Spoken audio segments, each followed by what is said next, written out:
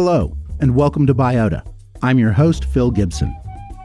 This is part 2 of my interview with Dr. Leland Bement, the archaeologist who studied the Cooper Bison kill site and discovered the Cooper Bison skull.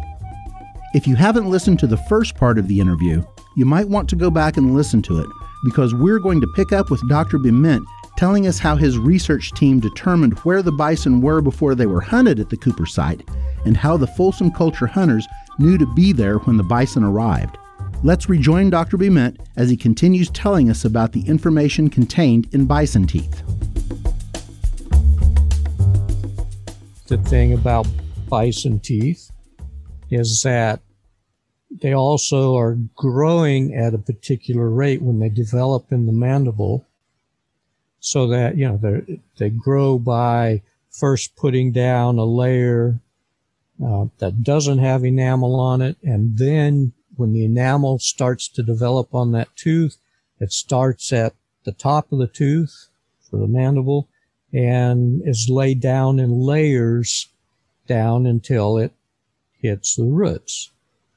And so by studying our age structure of these animals, we can figure out how long each layer of enamel takes to be laid down, and at what age that animal is going through that enamel amelogenesis process. And by doing that, the other part about enamel is that is pulled out of the bison's metabolism, out of what they eat to get the calcium, to get the carbonate, to get the various constituents of enamel laid to be laid down on there. And as bison graze across an area, they are picking up the minerals that are required to make enamel out of the grasses and out of the water, but they also pick up trace elements of other minerals that are out there and elements that are out on the landscape. So if you think at a landscape of Oklahoma, just a general mapping of element distributions across Oklahoma, you would immediately think of, well, they have lots of lead and tin up in the northeast corner of the state, because we know that people have problems with lead poisoning up there, and it's on the surface, it's in the soil. We know that as you move westward, you get to the Great Salt Plains, you get an increase in selenium, because we all go out to the Great Salt Plains to dig up selenium crystals. So that's in the water, it's in the sediments, so you have selenium there. As you move further to the west, you get other elements, fluoride, and more of a calcium carbonate mixture out there.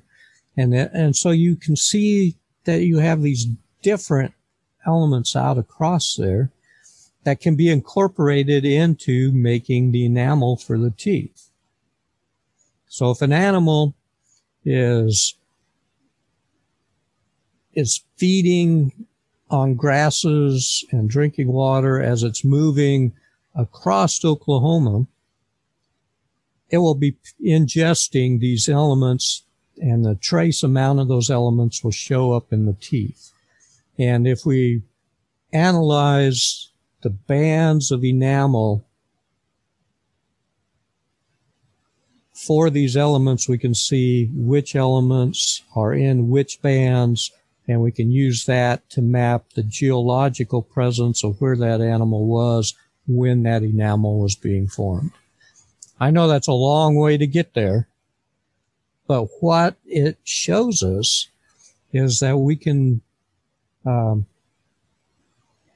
know that every 5 millimeter increment of bison tooth enamel represents 2 months of time to develop. And so if we look at the teeth that are developing when the animal is first born, and there it's relying a lot on the mother's metabolism to get those minerals in there, because those teeth are forming when that animal is not eating any grass. It's still on mother's milk. But we get a certain elements come in with that. We can show that these animals' calving season and location was occurring in the Rocky Mountains. It was in the foothills of the Rocky Mountains, somewhere probably west of Raton. And so that would place them there during late April into May, maybe up till the 1st of June. Then these animals start moving eastward. So as the late spring into summer progresses, these animals start moving across the plains, and they're not moving fast. They're kind of following the green up of the grasses as they're moving across. And so they're following that green wave. And so they're moving fairly slowly. As they move eastward, then they will be in the Oklahoma Panhandle by midsummer. By late summer, they're moving into northwestern Oklahoma. By middle of fall, they're moving again further east, probably onto the Salt Plains area. And then by late fall, early winter, they're up by Tulsa, in that area somewhere. And wintertime, they are spending probably 3 to 4 months in northeastern Oklahoma and adjacent areas of Arkansas and Missouri. And then from there, they hightail it all the way back to the foothills of the Rocky Mountains by the next spring calving season. So the animals that are moving through northwest Oklahoma are there, the big pulse of this migration are there at late summer, and that's exactly the season of when these large-scale kills are taking place. So it matches the developmental stage of the bison coming across, and it matches then the season of when these kills are taking place. And we can then start to piece together people movement coming into this area at a particular time of the year, because they are targeting when these animals, when the large herds are going to be in the same area. So they're going when it's predictable that they're going to find large amounts of animals. And why are they selecting this area?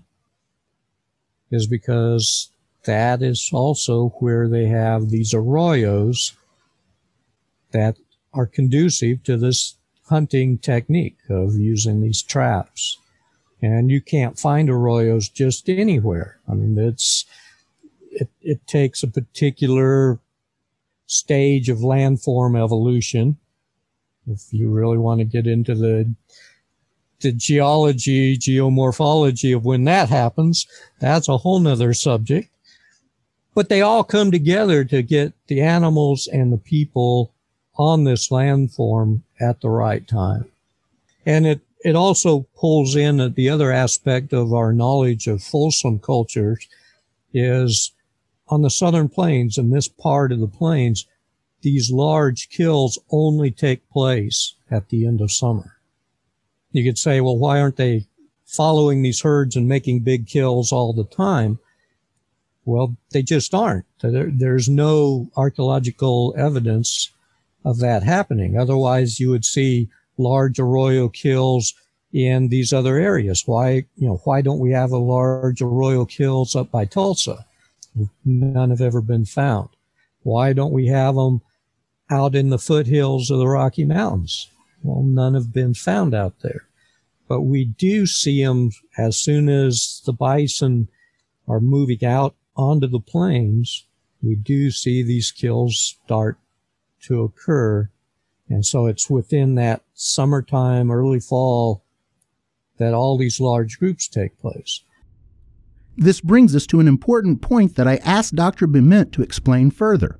How does this Arroyo kill site differ from what they have observed at other places where Folsom people lived at other times of the year? During the rest of the year, our Folsom sites that we know about are small kills. They represent 1 to maybe up to 5 animals, and these are being killed in ambush style at the edge of a watering hole. So it's a different type of kill. It's still on bison, but it's the size of kill that one of these family groups can make if they come across a small group of animals getting a drink, or even a large group of animals getting a drink. If you just have 1 or 2 hunters, they're going to only kill 1 or 2 animals. And so it's, that's all you can do in an open hunting situation. You could not make a large arroyo kill because you don't have the right number of people. From our small camps, you would expect that a family group would be able to eat off of 1 or 2 bison for up to a month's time, if conditions were right. And also they had the technology of drying the meat, smoking it, so making jerky basically out of it, to be able to preserve it. So the small group would be able to eat on it for that long length of time. Now, in our large kills, we envision a whole lot of other cultural or social activities going on when anytime in our modern, what we understand of modern groups, that you have a large number of people come together as a rendezvous, if you will. Food is necessary to keep everybody there. I mean, they need to be able to eat. They need to have those resources.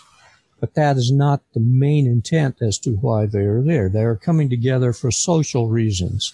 And so you see a lot of feasting activities going on.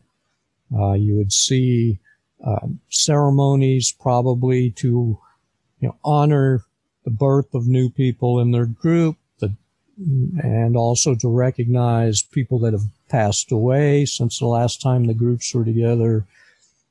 Healing ceremonies. There could be any number of different ceremonies that go on. If you think about today's powwow that Native Oklahomans still have, these include a lot of dancing, feasting, other private ceremonies. I mean, there's just all this social activity that goes along with them, but you do have to feed them.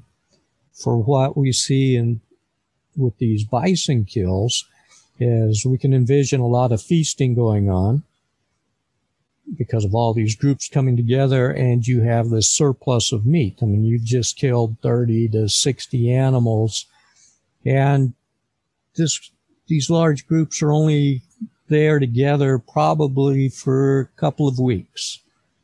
They probably aren't spending more time than that at this place. And some of the evidence that we have for that is the style of butchering that happens at these large kill sites. You can imagine at a small kill, you kill one animal that the family group, they totally butcher that one animal. I mean, they are cutting the legs off of it, or stripping the meat off of the legs. They are taking as much of that animal as they can get off of it. And what they leave behind for us archaeologists to find is a disarticulated skeleton of a pile of bones, basically. At the Cooper site, what we had were the skeletons of completely articulated animals.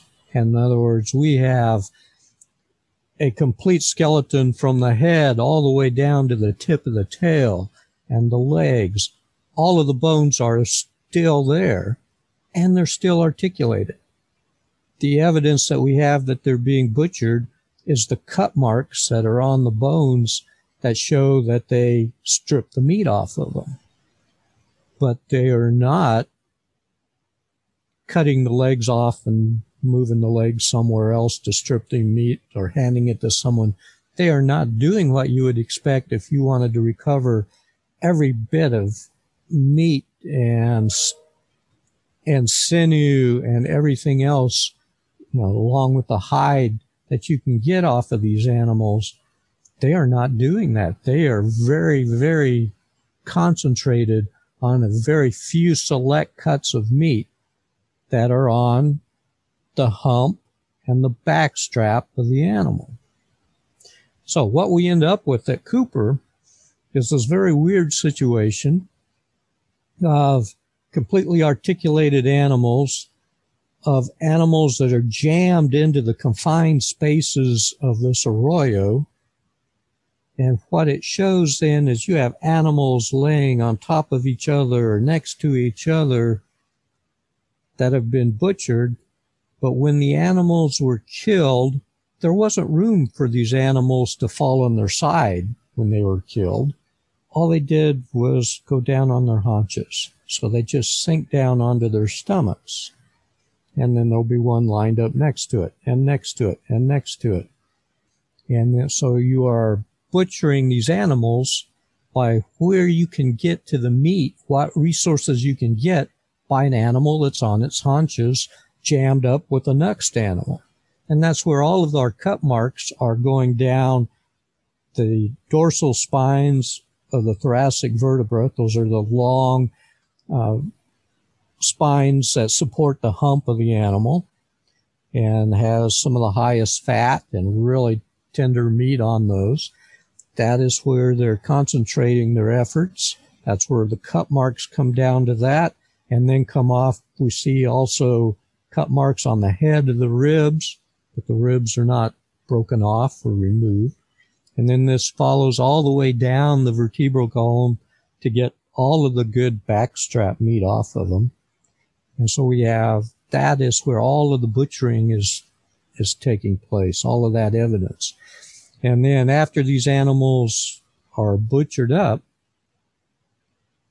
and the people leave, then eventually these skeletons, after the maggots clean off everything else and whatever scavengers can get in there and work it amongst all of the maggots, then these skeletons just fall over in domino fashion, laying on top of each other in a particular sequence. But our butchering style, and this was one of our first clues as to how efficient this butchering was, is they're able to get up to 50% of the meat off of each individual animal in a very, very quick way by this type of butchering. And they are taking that meat somewhere else. There is no camp annexed to any of these kills. Not up on the gully edges, not in the gully. There's no evidence that they set up any type of camp there. They are making the kill, coming in and doing their butchering and taking that meat somewhere else. So this provides evidence that there was some camp established somewhere else ahead of time, which had to be, but this is more evidence that all they want is this meat. They're taking it back to camp, and this provides a surplus for everybody to feast on for probably at least 2 weeks that these guys are together.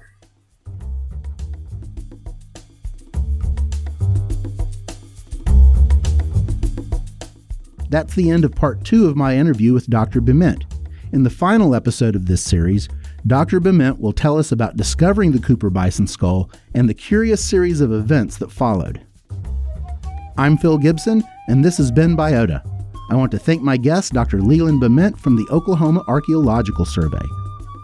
From everyone at Biota, thanks for listening, have a great day, and take very good care of your genetic material. Biota is a production of Under the Juniper Studios. All opinions expressed are those of the author alone. Thank you.